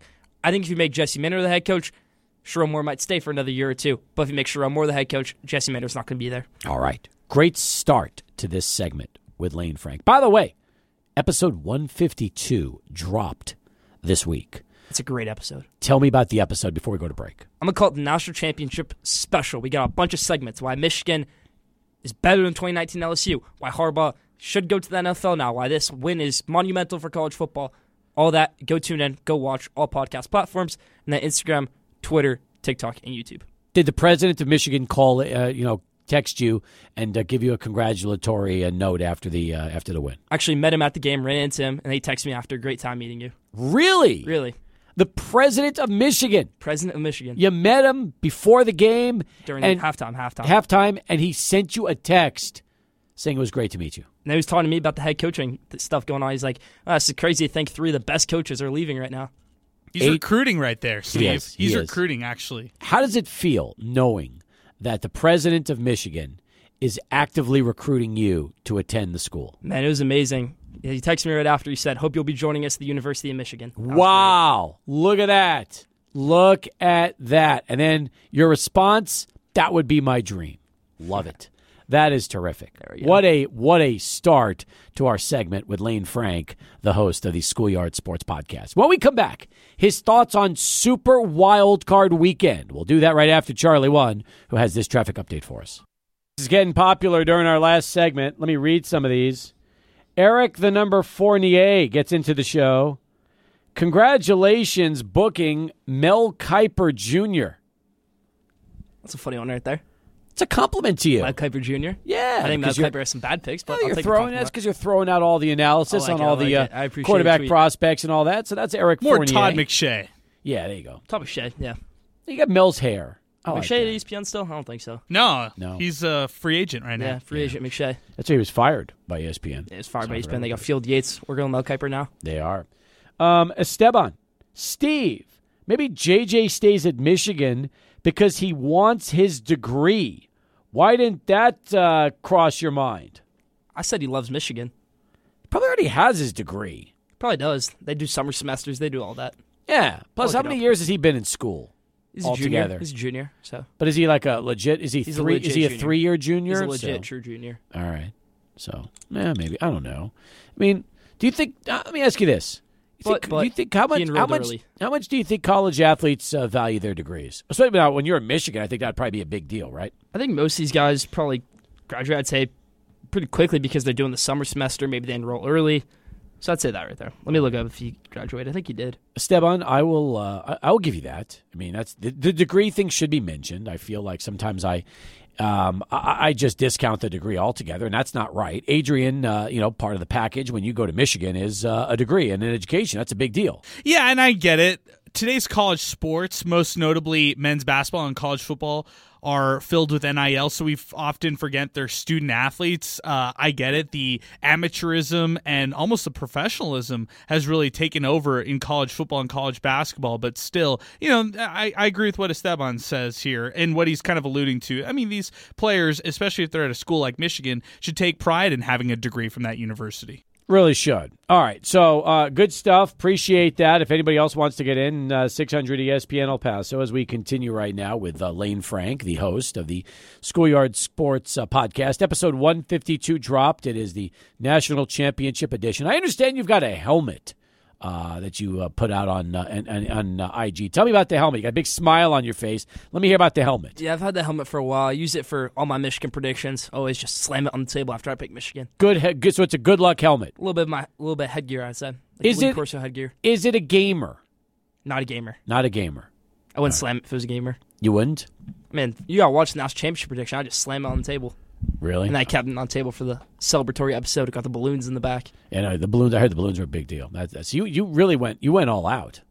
Went all out. Amazing episode. Go tune in. Getting a lot of traction on it, especially for that LSU take. Was it your favorite episode of all time? Since this was the highlight of your life, would you say then that episode 152 was the greatest episode ever? There's a lot of great episodes up there. I think this might just top them all. Okay, fair enough. Now, we have NFL predictions to get to. Let's talk about that. Before we get to that, Bill Belichick stepping down, that was probably happened after 152 was produced. And Saban. So, right? Yep, and Saban. Not to mention also Pete Carroll. I don't know if that got into that. I didn't get in there. Let's talk about those two. Let's talk about Carroll out at Seattle and, of course, Belichick stepping down or just being not stepping down, but basically a mutual parting of the ways with Kraft and Belichick. I'll start right here for Carroll. I was a little bit surprised, in my opinion, that he didn't get a look from Alabama. For how great of a college football coach he was at USC, for him to break the rules a little bit, do NIL before NIL was a thing, I think he would thrive in today's college football, Pete Carroll, but he didn't get a look from a college team. I think he'll probably go back to another NFL team very soon. May take on a little bit of an advisor role for the Seahawks this year, but I was kind of surprised to see Pete Carroll didn't get a look from Bama. I mean, he's 72 years old. I mean, I know he's a young 72. Mac Brown's old, too. Let's be honest. Pete Carroll looks like he's about 55 years old. That dude has always been young. He's always been energetic. He never seems run down or tired. He always looks good. So I know that. But you thought that Pete Carroll should have at least gotten a look by Alabama. At least a look. He's a great college football coach. But remember, he left USC at the perfect time because that's when basically everything went down the toilet with that program. Because he was doing NIL before NIL. Now exactly. So what you're saying is now he would be the perfect candidate because, yes, he was kind of he paved the way for NIL. I do think so. Yeah, I like that. Adrian, I never thought about Pete Carroll that way. Have you? No, but that's really. I mean, hey, give Reggie Bush's Heisman back, right? I'm all on that train. That's ridiculous that Reggie Bush doesn't have his Heisman yet. All right, Belichick. Let's talk about that. We all knew it was coming. Now the question's going to be, since we just found out that it's going to be Gerard Mayo taking his place in New England, which a move I like. Where do you think Belichick goes? Maybe he takes a year off, but I don't think that right there. Let's think bigger right here. I think Belichick maybe goes to Atlanta. He's not going to go to Washington Commanders. Why? Because they don't need him. New ownership, new coach. Stadium. They want a young coach. You think so? They need a young coach. Arthur Smith would love. Actually, Arthur Blank would love him. Yeah. So the best move right here for Washington, in my opinion, would be. Can I get off Belichick for a second? Sure. Since I'm about the Commanders. Caleb Williams is from the DMV area. You want that number 1 pick. You want Caleb Williams. Bears aren't going to draft Caleb Williams because Caleb Williams isn't going to go there. You have the most valuable thing outside number 1 pick. Number 2 overall pick. Do the Panthers trade. Do whatever they did last year. Get that number 1 pick. Do a little trade down. Trade up. I'll say right here. With the Bears, get the number 1 pick. Draft the hometown guy. Caleb Williams. That works. So I think they want a new coach, not Belichick. Little thing right here to look out for on Belichick. If Nick Sirianni and Eagles don't win this playoff game, watch for Bill Belichick in Philadelphia. Wow. I mean, I could see that too. I really could because that fits his need. A team that instantly is a winner. Fits Jeffrey Lurie's need. He could go right in there and plug and win. Okay, next question. If the Cowboys lose to the Packers, could we see Belichick in Dallas? Oh, for sure. Jerry Jones, that's probably his dream. He's probably just waiting for them to lose now. Could be the case. You never know. Good stuff. Oh, that's hilarious. And it's true. I'm with you on that one. Who do you think the coach is going to be in Washington? Coach in Washington, I think they're going to go for Ben Johnson, offensive coordinator right now for the Lions. They need a young head coach. They need an offensive head coach. They're going to figure out their quarterback position soon. Yeah. Now, you said trade up with the Bears. I mean, if Chicago's not taking Caleb Williams, number 1, but they're going to trade with somebody else. You think you don't think they're going to keep the pick? I don't think they're going to keep the pick, so that's why Washington needs to grab onto that opportunity because they're just going to trade with somebody else. Lane, let's talk about Justin Fields for a second, because despite closing out the season positively, why wouldn't you get a quarterback here at this? And I want you to defend your case here, because the way I look at it is get a quarterback here at number 1 if you're the Bears. Get Caleb Williams, because on contract-wise, you can have Justin Fields still on your roster. You could trade him eventually, but then you don't have to be put in a position where you have to break the bank and then pay him. You can kind of reset yourself offensively. You can spend money on skill position players, and then you could go with a Caleb Williams, even if he's not as good as Justin Fields right out of the gate. So the thing with Justin Fields is he's decent, he's good, he's serviceable in the NFL, but do you want serviceable, or do you want Peyton Manning, Tom Brady, elite in a Drake May, J.J. McCarthy, or a Caleb Williams?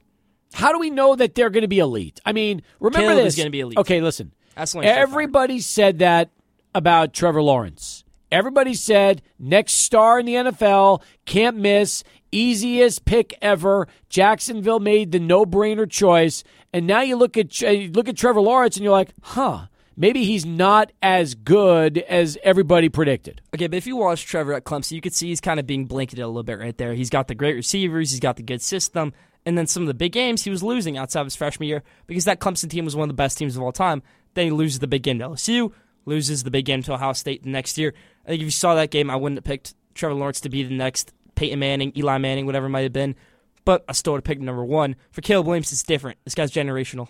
Everybody picked Trevor Lawrence as a no-brainer. Everybody. I didn't hear one person who said Trevor Lawrence could tank in Jacksonville. Everybody said that is the safest quarterback pick says tanking? In a generation. Well, I mean, he's just not. He's not elite. He's just not what everybody expected him to be right now. That's all. He's not there yet. And that's why I said I don't think Trevor Lawrence is going to reach that Peyton Manning, Tom Brady level that we expected him to. He might reach that decent or great quarterback level we could see, like a Kirk Cousins or somebody like that, a Pro Bowler, not a Hall of Famer. Is Caleb Williams the next Peyton Manning in your mind? Not play style, but maybe accolades wise, yes. Okay. Mahomes? Maybe he's like a Mahomes? I think so. I mean, Caleb Williams is a guy who can upgrade 18 NFL teams right now. So why wouldn't you take him if you're Chicago? Number 1, it's staring you right. When are you ever going to get the number 1 pick again? That's a great point. That's my argument right there, because if you want serviceable in Justin Fields, or do you want elite in Caleb Williams? You see what C.J. Stroud as a rookie is doing with a decent Texans team. You have a good team in Chicago, and this quarterback can't get it done. draft a guy like Caleb Williams or Drake May, whoever you like more. Maybe they draft Caleb Williams and they trade away Justin Fields this offseason. That'd be a bit crazy right there, but that'd be pretty good value, I feel like. All right. Or you want to get Justin Fields, Marvin Harrison Jr. That'd be a big big call too. You never know. Bottom of the hour as we continue. More with Lane, but first let's go to Adrian. He's standing by with his Sports Center update. Lane Frank, episode 152. Did it drop last night? Dropped last night. All right, and a lot going on. You got balloons. You got celebration. Do we talk about anything other than Michigan, or is it a show completely devoted to Michigan? No, we talked about other things. Talked a little baseball, talked a little basketball, NFL playoffs, of course, my predictions. But, yeah, Michigan football, the center of the episode. You ready to take a phone call? Let's take a phone call. All right. Here is Gator Richard, who has the real reason, he said, why Nick Saban left Alabama. I'm hearing a lot of theories about this. I want to hear his theory. Well, let's hear his theory because he's next up on the show. What's going on, Gator Richard? Happy New Year, man. Happy New Year. Go Gators. Go Gators. There you go. Go Gators. What's your let me hear the theory. I got a trivia question for you first. Okay. You ready? Yeah. All right. So, you know how they have an MVP every bowl game? Was there ever a time that a losing team, the guy won the MVP? Oh, yeah. It happened here in the Sun Bowl. We've had MVPs on losing teams. Absolutely, that's happened. Yes. Steve Spurrier won at 1966 Sugar Bowl. I knew you were throwing that reference out there for obvious reasons. Spurrier and the Gators. There you go. All right, let me hear your conspiracy theory on Nick Saban, why he really left Alabama. All right, so let me build up the drama here. Do you remember a guy named Lou Holtz? Never heard of him. Okay. Well, he was a coach once upon a time. Okay. Seriously, you know Lou Holtz, right? Okay, you remember when he coached at South Carolina, yes. SEC? Yes. And his team got in a big, brawl at the end of the game. And they were bowl eligible, but because of that brawl and the embarrassment to the school, Lou Holtz said what? We are not going to participate in a bowl game this year. Okay. You remember that? Mm-hmm. Now, how does that have to go with Nick Saban? Let me hear. Okay, so we're talking integrity. That Lou Holtz integrity issue, that's like the pinnacle. Then we go to, SEC. I'm setting this up again. SEC Media Day preseason. You remember what Saban said? They got, Jimbo, Dumbo, Fisher all riled up. Yeah, I remember the little controversy they said about players and recruiting. Yeah, I remember that. Yeah, he said, Texas A&M has the best team money can buy. Yep. Something to do with NIL and yes, and the transfer portal. I like the transport portal better, but go ahead with the transfer portal. Yes, I do. Go ahead. What happened? Okay. So how does this all connect with Saban stepping down? Get to the point, please. Okay, so because Saban opened his mouth about it, everybody raised so much hell that he had to clarify 3 days later, basically apologize without really apologizing. Sorry you heard me say that instead of sorry I said that. Okay, so watch this. After this game, I'll bet you here's Saban going through with a stopwatch and watching all these drugged out Michigan players all hopped up on speed or liquid meth, okay, flying around the field. When most people are getting smoked by the fourth quarter, these guys are getting faster and stronger, okay? You got the guy trying to run the ball into the end zone to tie the game, running right behind the fullback for the touchdown to tie up the score, but yet some 180-pound guy is pushing some 350-pound lineman back into the running back to knock him off balance, to be down at the one, game over.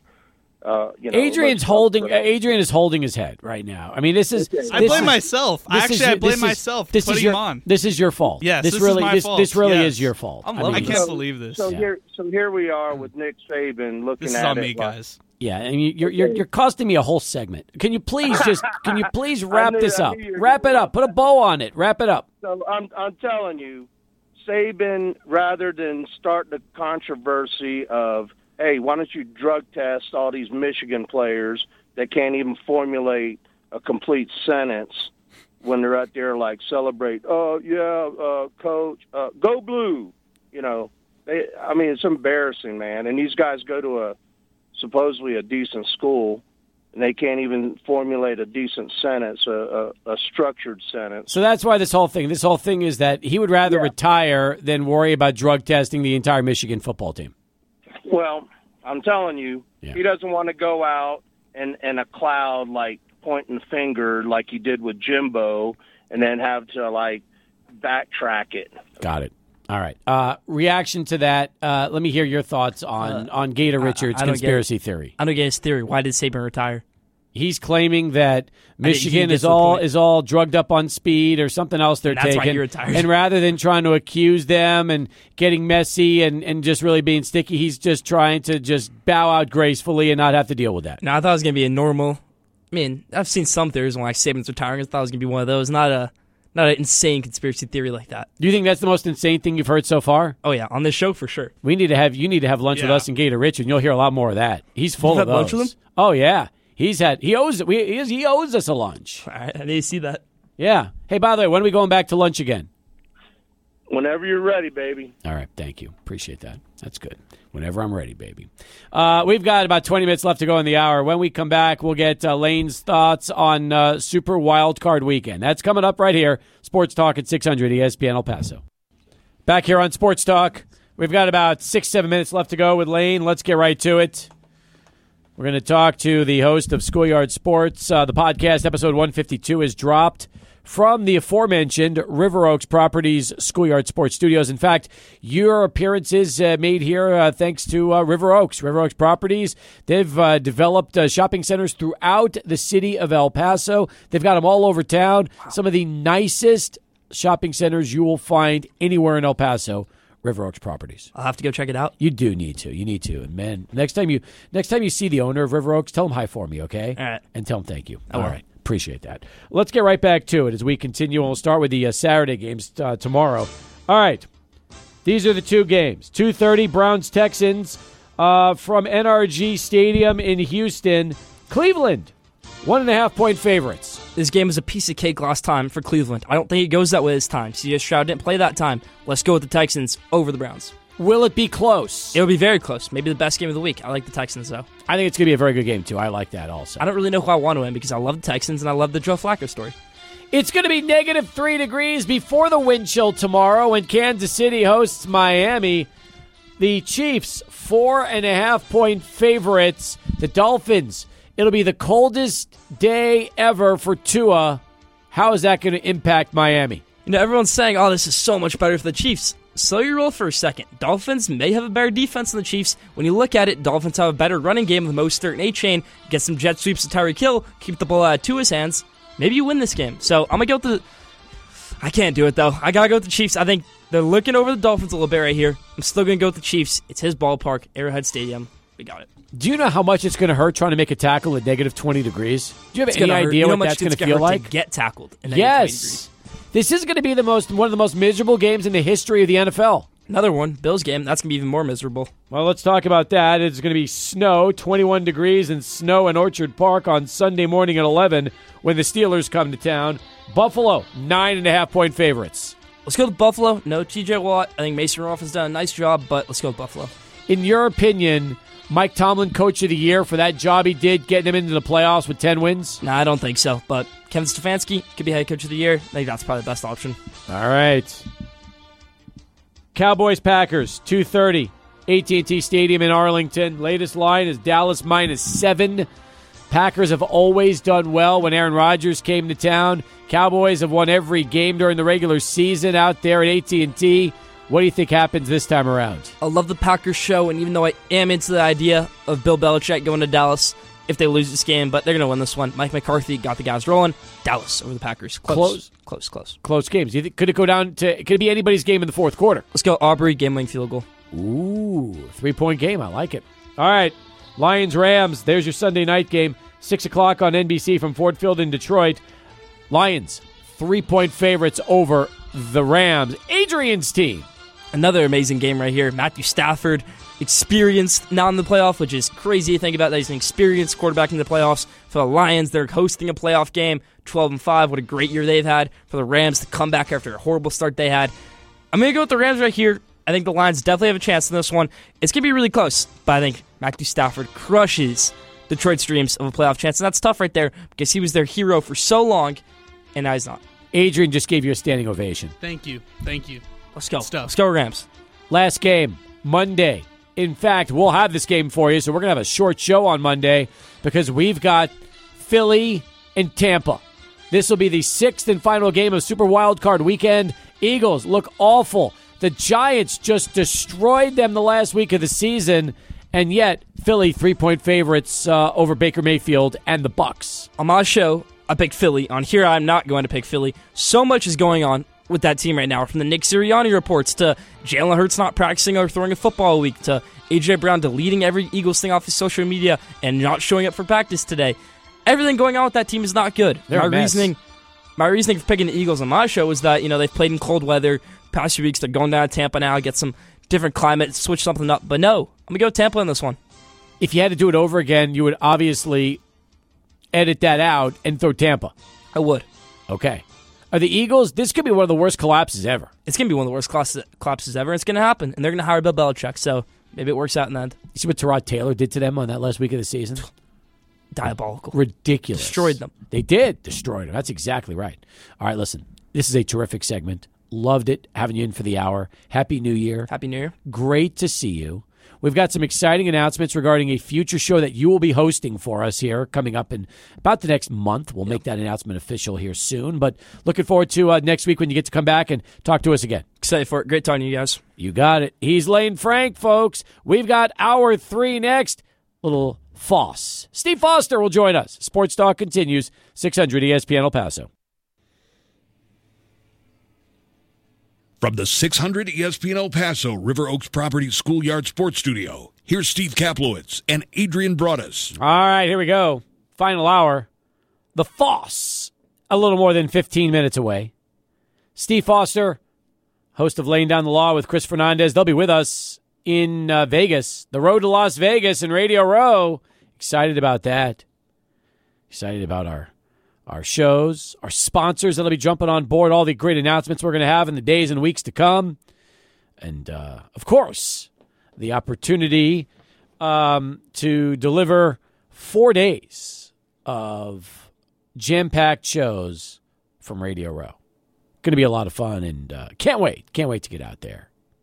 If you had a dream scenario, Steve, of two teams playing each other, those who are left in the playoffs, where would it go? I was going to say, my dream would be the Jets, and that dream ended 4 plays into the season, so that would be the end of that. Well, I'll say this, okay? It's going to sound kind of crazy, but I think for me, with the teams that are left, dream scenario would be Packers-Browns. And I'm going to tell you why, okay? Packers for Aaron Jones. Simply put, I want to see him in a Super Bowl before he leaves the Packers. So that's the only reason I'm picking Green Bay. Only reason. I was going to pick the Cowboys because I know how good it would be for business and for people around this town and how everybody would be excited about getting back there again and all that. But truth is, hey, I want Aaron to at least experience this once during his NFL career.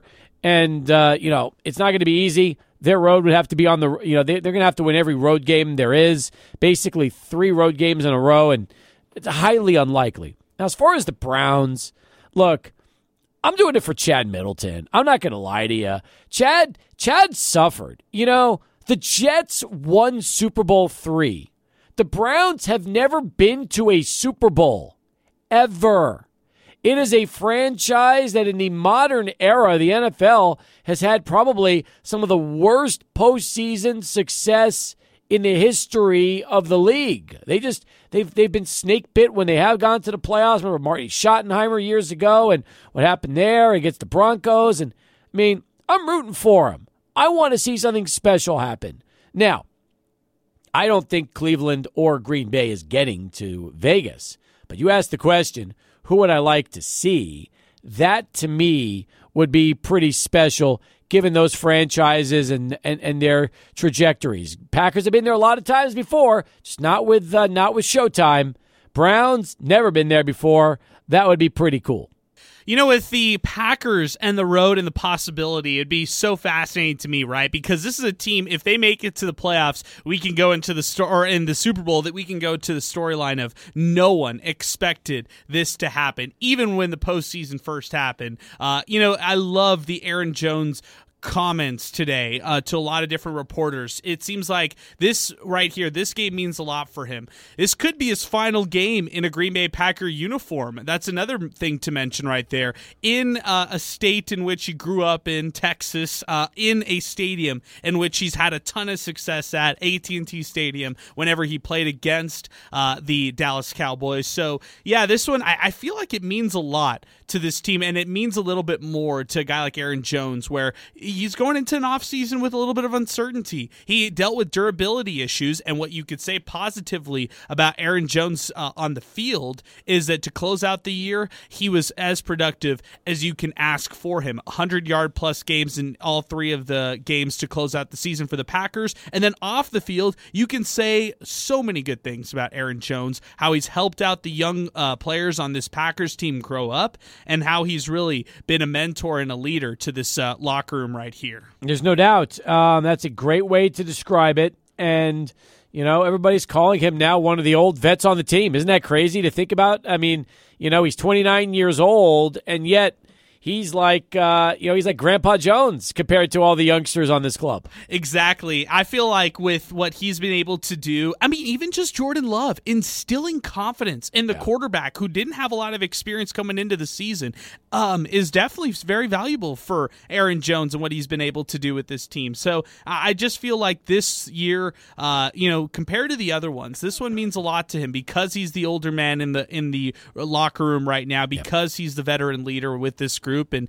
he wants to get some wins. I don't know if that's actually going to happen, but I think that'll be a really special thing to watch here Sunday, just to watch how he performs in this game. Eddie Morelos at the Mayor LC. I want the Browns versus the Lions in the Super Bowl. Well, the truth is that if the Browns had their NFC equivalent that's in the postseason, it's the Detroit Lions. Let's be honest. Another team, never been to the Super Bowl before, so you'd have two first-timers going in, teams that have been around forever. Browns have been around since the beginning of time. Same with the Lions. They played together, played against each other in the NFL in the 40s and 50s and probably the 30s for that matter. So the fact that they would get a chance after all these years to play against each other, that would be the ultimate underdog Super Bowl. It really would. So if we bring karma into this, then karma is not on the side of the Cleveland Browns, because just 2 seasons ago they brought in Deshaun Watson with all the off-the-field baggage that he brought in, and it looks like they're already ready to ditch him for their old quarterback in Joe Flacco. So karma is on the Lions side if we just had to compare the two teams, because look at what they did. They had to trade away their quarterback in Matt Stafford to build for the future. They, at the time, quote-unquote, settled on Jared Goff, who has transformed himself from where he was with the Los Angeles Rams into one of the more efficient quarterbacks that you're going to find in the NFL. Look, we've watched such bad NFL quarterback play this past season. So when you get a consistent guy like Jared Goff, it's refreshing to see, to say the least. And so the fact that he's going up against his former team, which, by the way, Goff helped lead the Rams to a Super Bowl back in 2019, which they lost to the Patriots. But still, I think he has something that he wants to prove to his former head coach, Sean McVay, and his former team in the Rams. I agree with you. Now, that being said, if you had to pick your two teams with who's left that you would like, the ultimate matchup for you, who would that be and why? I love your case for the Packers, and I almost want to echo that, knowing that the Rams, it's not really, I would say that maybe they could get past the Lions this weekend, but I don't know how realistic it is for them to get that far into the playoffs. I'll say this, though. The young talent that the Rams have is exciting. So since I'm a Rams fan, dream scenario is them. Realistic scenario, maybe the 49ers to go all the way to the Super Bowl. They're probably my pick going into the wild card round on the NFC side. Now, on the AFC side, I would love to see the Ravens go all the way. I mean, I really am encouraged by Lamar Jackson. If we had an opportunity to interview and be a part of the press conference with the league's MVP, the future MVP, would be awesome to see. And then plus, they've got a lot of other personalities on that team. You got Zay Flowers. You've got a lot of really good talent across both sides of the ball. You've got Kyle Hamilton, which, by the way, we got a chance to be in the press conference when Kyle Hamilton was drafted from Notre Dame to the Ravens just 2 seasons ago when we were out at the NFL draft. So how fitting would it be to see him again in Las Vegas, but this time for the Super Bowl? I think that would be pretty big. Now, Ravens and 49ers, I mean, those are the two best teams in the league, right? In fact, they both have the byes. They both deserve those byes. But, I always preface it with a but. When that game was played in San Francisco, it was so lopsided that, I mean, I don't even know if I want to see it again. I guess maybe I do just to see what kind of adjustments the 49ers can make. But when you get just trashed in your home stadium in a battle that was billed to be a preview of potentially the Super Bowl, do you want that again? Maybe you want to see what could happen if San Francisco comes ready to play this time around and they make adjustments from the first time out. But it's always difficult when you talk about those two teams potentially meeting up again in Las Vegas because the first game was just so anticlimactic, if that makes sense. It definitely does. I think that when you had a fully healthy 49ers team not show up in that game against the Ravens, that's call for concern for sure on the 49ers side of things. And, if you're just a football fan, if that ends up being the matchup going into the Super Bowl, of course you're going to have those concerns. And I would also take it a step further to say this. The Ravens, they expose some of the weaknesses that the 49ers have. Now, I can't really talk myself into any of the NFC teams right now, who are still out there and alive. I can't really talk myself into the Packers or the Cowboys, Rams, Lions, Eagles, or Bucks, to be honest with you. So to me, it's up to the 49ers to lose in this situation right here. They can only beat themselves. We've talked about that cliche all week long, but I truly believe San Francisco is the team that can only beat themselves. I agree with that. I mean, but don't you think there's also a lot of teams you could say like that? I mean, Cowboy fans could probably say the same thing. Dallas will go far if they don't beat themselves. Because here's the question. If Dallas plays San Francisco in the NFC Championship game, and both teams play up to their capabilities, okay, do the Cowboys win? That's the really interesting question, okay? Because if Dallas shows up in San Francisco on Championship Sunday and they come ready to play and they don't make any mistakes and they play the way they've played most of the season at home, could you really see a situation where the Cowboys lose that football game?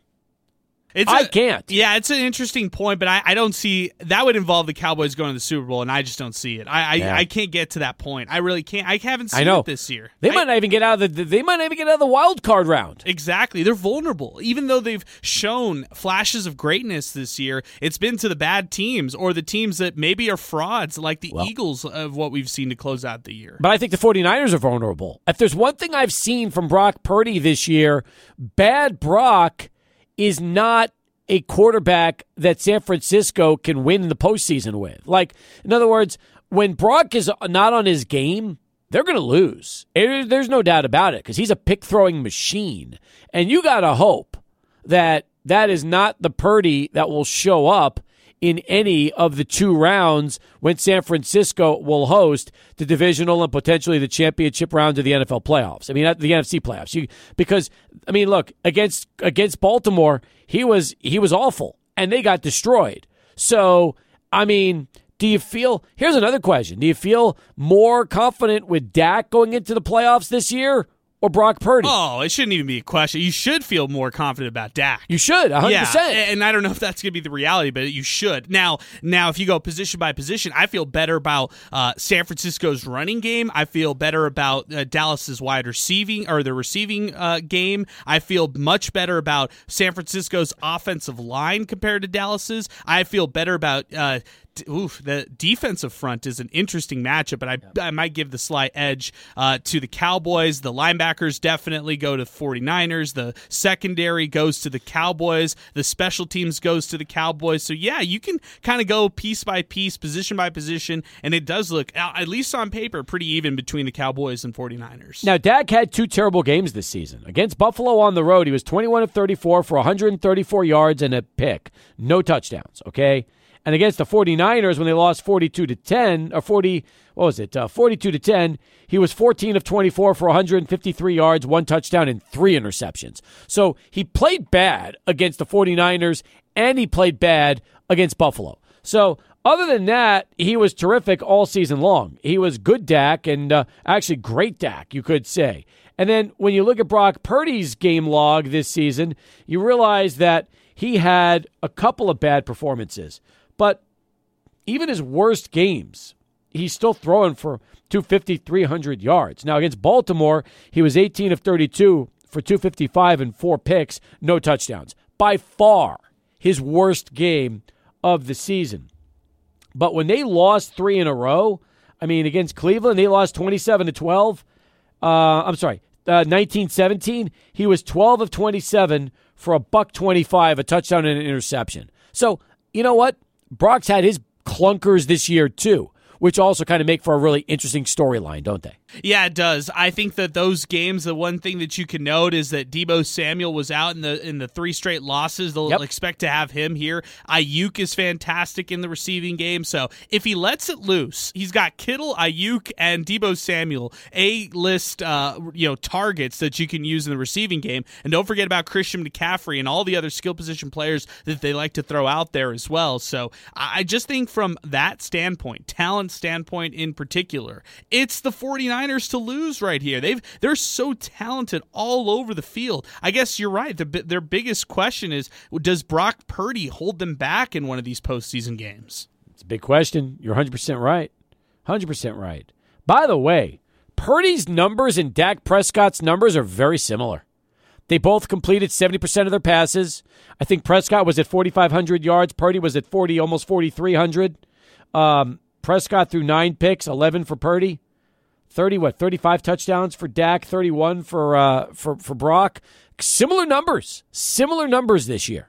Definitely, and it also tells you that how Lamar Jackson really performed this year. If he actually outperformed both those guys to voters for the MVP award, so it just shows a lot for guys like Lamar, knowing that Dak and Brock Purdy, they had MVP caliber numbers to close out the year. When we come back, the Foss will weigh in with his thoughts on the Cowboys and Packers. Looking forward to that as we wind it up on a busy week here on Sports Talk. Go to Charlie 1. Actually, we won't go to Charlie 1. Are we done with Charlie today? Correct. Have a great weekend, Charlie. We'll talk to you on Monday. Come back with Foss next, 600 ESPN El Paso. Cowboys are going to have. The Packers are a younger team, not as experienced, not great on the road.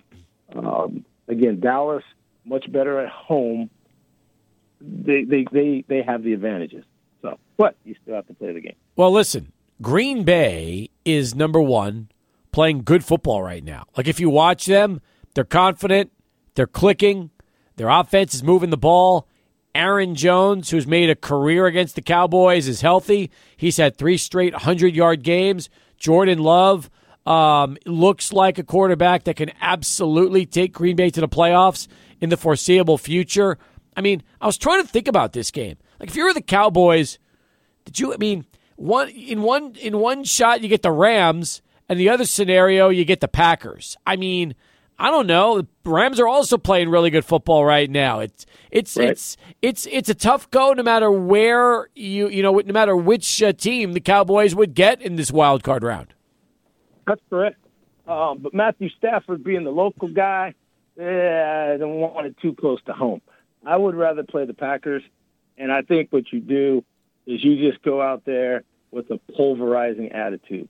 And you go, you know what? Here's the chance to finally take it out on somebody wearing a Green Bay uniform.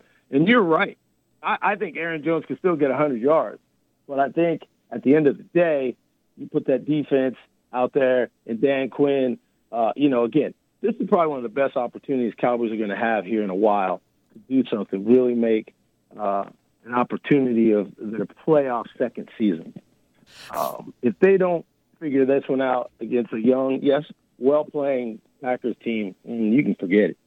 Well, let's stick with that if, and let's talk hypotheticals, Foss, because if they don't get it done, do you believe there needs to be change at that head coaching position with Mike McCarthy and see a change there for who leads them next year if they don't get it done in this round? Good point. I think there's something, and I have sports superstitions. And I do think that finally putting Jimmy Johnson in the Ring of Honor is going to make a difference. And I don't think necessarily that there is going to be that if, but you asked it. And if that's the case, you'd have to consider it. However, you'd have to figure out who you're going to get so you don't wind up like Texas A&M. You got to figure out, is it really going to work well for you? And again, truly, it's more on Dan Quinn because I think defense wins championships is just not a cliche. I think it is as true can be in any sport. So does that mean Mike McCarthy doesn't have the leadership? Jerry Jones has his hands and fingerprints so much on the Dallas Cowboys. I don't know if that matters. Yeah, and you know what? Dan Quinn's a hot coaching name right now. That's another good point. So, with Quinn out there and McCarthy, you're right. If the defense falters and the Packers score points and they make a couple of big plays defensively and they end up winning this game, then maybe you could say blame is to go around when it's all said and done. Yeah, I think the one silver lining that there is for Dallas is that they can score points at home. So I am not truly concerned about a shootout. It would look something like the Seattle game that cost me my fantasy football championship. I'm not bitter, but I remember. And you would maybe have a game like that. I still think Dallas comes out on top. However, Adrian appropriately said, if not, then what? One more hypothetical, Foss. If this is our final segment with you, because we take you through the entire Cowboys season, let's say the season's over, what if we call you next week and we're talking about the latest hiring of Bill Belichick as the next coach for the Cowboys next week? I tell you what, his discipline should be welcomed at this point by any franchise, club, what have you. When you have basically the Obi-Wan or Yoda of the NFL, you better listen up, you better take note, and you better do what they say. He knows exactly what he's doing. He just doesn't have a quarterback. Well, he would if he came to Dallas. Absolutely. That's correct. Now, if you had that in mind and Belichick wasn't hired and you stumbled, no question, without a doubt. Absolutely. 1,000%, as you say. All right. Bottom of the hour as we continue here on Sports Talk. Adrian, I'll leave it to you. You want to stay with Foss or you want to go? Let's do it. All right. So no, we'll blow off SportsCenter. Right? You know what? Listen, you've done enough of those today. Enough of those this week. We'll just go nonstop with Foss, and we'll hit SportsCenter back Monday at 4 when we come back with you here on the show with a lot more to talk about. I'm in agreement with a lot of the stuff you're saying. And, we brought this up earlier before we brought you on. We were talking about the Cowboys and the 49ers. And I even said, let's just say both teams are clicking on all cylinders, right? 49ers are doing what they do best. Cowboys do what they do best. If you took these two teams at their height, who wins that game? Does Dallas or San Francisco win, even though it would be in San Fran? But let's just assume the Cowboys didn't stumble. Let's assume they scored points offensively. Let's assume the defense played pretty well. And the 49ers did as well. I mean, when everything is going the way it should, who has the better team, Cowboys or 49ers? This is crazy, but I think Dallas on the best day, and I surveyed this, but I didn't want to, as the brothers say, and sipping on gin and juice, my man Snoop Dogg, study long, study wrong. The thing that got me is I think at peak performances, Dallas's defensive line with Lawrence and Micah Parsons squeezes out Bosa et al. In San Francisco. They get and disrupt Purdy a little bit more than Dak. However, I think Purdy, as crazy as it sounds, may have the advantage in quick decision-making. His Pentium processor may work a little bit better, but I saw what Baltimore did, and if you can have any type of formula that those guys did against Brock Purdy, I'm leaning Dallas. Okay, that's fair. That is fair. All right, let's get back to the Packers for just a second, okay? Sure. The Packers are, to me, such an intriguing opponent in this wild card round for the Cowboys because they're 9-8. Nobody expected them in the playoffs. Nobody gave them a chance to do anything in this division. This was a rebuilding year. People thought Jordan Love might not even be the answer at quarterback, and he has the biggest question mark of anybody into this season. Bunch of young, unproven receivers that have done nothing, an aging running back who was past his prime, and you look at the way this team finished the season, okay? And that's where I'm looking. They win 3 in a row, albeit the Panthers are one of those 3 wins, but they beat them on the road. They beat the Vikings on the road. They beat the Bears at home. Prior to that, they had stumbled against the Bucs and the Giants before reeling off 3 straight victories over the Chargers, Lions, and Chiefs. Now, again, a lot of good wins for the Green Bay Packers in the second half of the season. And now Love has more confidence than he does all year. Jones is healthy. He's rushing for 100 yards each of his last 3 games. And the most important thing to me is that they're going to go into Dallas with a nothing to lose, everything to gain mentality. This is a team that doesn't know playoff failure because they've never been there before, other than just a couple of guys. And that's a dangerous team, especially if they start clicking early. Hold up. I've done this a little bit, okay? And I hear that, but I'm the veteran team. You're the little brother. I go in there and, we did some of this and we did some of that. I beat the living tar out of you, and I run it up. I look to score 40-plus against the Packers. Sure. Okay? Yeah, sure. That was really good. Your little 9-8 little run against the Bears and the Panthers on the road. Ooh. But I'm going to beat the living nights out of you at home, and you go and you pulverize, and you don't have anything left. As they say in Remember the Titans, leave no doubt. I want hey, Jordan Love, maybe one day, but not this day. And you get in them and on them quick, and you don't take off the gas until about late, third to fourth quarter, late. And when you do that, you let them know. Don't even think that you were going to come in here and win this game. That's how I would treat you. And that's the whole mentality I would have all week playing against all that you just described. I would treat you like a little brother that you were. I would run it up on you. Yes, I would. Let them get mad at me, but I'm looking to go deep into the playoffs, and I'm making a statement for you young whippersnappers feeling good, and the rest of it, because you've got to deal with San Francisco at some point.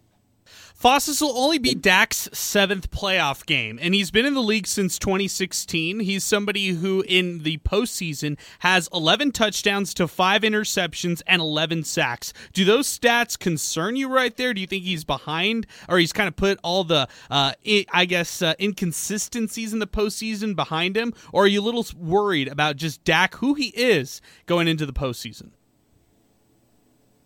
Let's start with the numbers you gave me. What can we do about yesterday? Nothing. This is the best opportunity, or one of the 2 best opportunities he's going to have to date. You got to be this MVP talking guy that people talked about earlier in the season at home and get it done, period. I don't care what you did 25 years of your life up to this upcoming Sunday. Mm-hmm. You need to leave that right where it was. You need to be the new man and as good as new money and put a whooping on the Packers. If you are shorter than that as your thought process, then Dak will never get it done. Especially when you look at this team and realize that this is probably the best opportunity the Cowboys are going to have to get back to the big one than in a long, long time. Yes. 100%. Well, without a doubt. You and I we're in agreement. You don't allow upcoming 9-8 teams that's bunk, bro. If I'm on his team, I'm like, we're putting a foot all up in Green Bay that Vincent T. Lombardi is going to feel this one. Okay? That's where I'm at. I don't talk any more than that. Then you go play. Y'all get on me about this, but when we beat Coronado, they were ranked 10th in the state. We knew they were good. They trashed us in the non-district 34-10 in the Sun Bowl. If we didn't have the ability to believe we have to knock them the frick out, or we're going to go back to Montwood and Yarborough with the L. Plain and simple.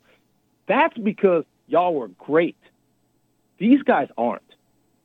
They beat 2 scrub teams in the Vikings that are on their 5th quarterback. They need to put 40-plus on them and go, thanks for playing. Next. Just like Goldberg. Who's next? That's the attitude Cowboys have against the Packers. Plain and simple. Nothing short of that. Foss, you could also say that the Cowboys have been exceptional at home, 8-0 this season when they play at AT&T Stadium. I think their best win at home probably came in their 33-13 win against the Eagles. If you want to call the Eagles frauds, and you'll look at the 43-20 victory against the Rams, another playoff team. But what makes the Cowboys so special at home? And are you concerned maybe that streak could come to an end, knowing that they're 8-0 and, hey, maybe they have to lose at home at some point in this season? No, not at all. Because, again, Adrian, when you get into this type of stuff, you don't talk as if, or you don't go to practice as if I'm not a good team and I'm not playing well. Regardless of how it happened, we're the NFC champs. We're 8-0 at home. All I would do if I'm Mike McCarthy, I put 9-0 on the whiteboard, nothing else. That's all you can get out of Sunday. 9-0 at home. I don't concern myself with all the other stuff. You become very focused as an athlete. You know exactly what you need to do. You don't need to talk about it because athleticism is action, not words. And when you go against quality opponents in the second season, I don't care if they did whatever they did, you don't do a lot of talking. Except when the numbers go up higher and higher on the scoreboard. That's how I talk to you. I remember one of the greatest examples of somebody who thought they could win and couldn't was when Stephen Ames played Tiger Woods' match play. He beat him 10-9. Because Stephen Ames said, Tiger Woods, I can take Tiger Woods. Tiger Woods shut him the frick out. Mm-hmm. That's what you do to the Packers. All right. Before we wrap it up with you, very quickly, let's go through the other games. I want to just know who you like in these games. Starting off tomorrow with Browns-Texans. That's the 2:30 game here from Houston. Who do you like? Upset special. I'm going to go with the young gun. I like C.J. Stroud. Saw him in person against the Titans on the 31st. And if he can just maintain some stability, D'Amico Ryans has that defense playing well. I love Joe Flacco. Texans in a close one. Dolphins-Chiefs in the frozen wind. You know, they have that weird stat, getting to Adrian's point, about warm weather teams playing in cold weather. There's something to that. I was a grad assistant, as y'all know, with Nebraska, and we were playing against Oklahoma. It was so cold, I was standing next to the heater thing. My sweats, y'all, started melting because I was that close to the fire and could not really have my sense and sensibility because I was trying to stay warm. Kansas City, the elements are too much. Bills in a snowstorm against the Steelers Sunday morning at 11.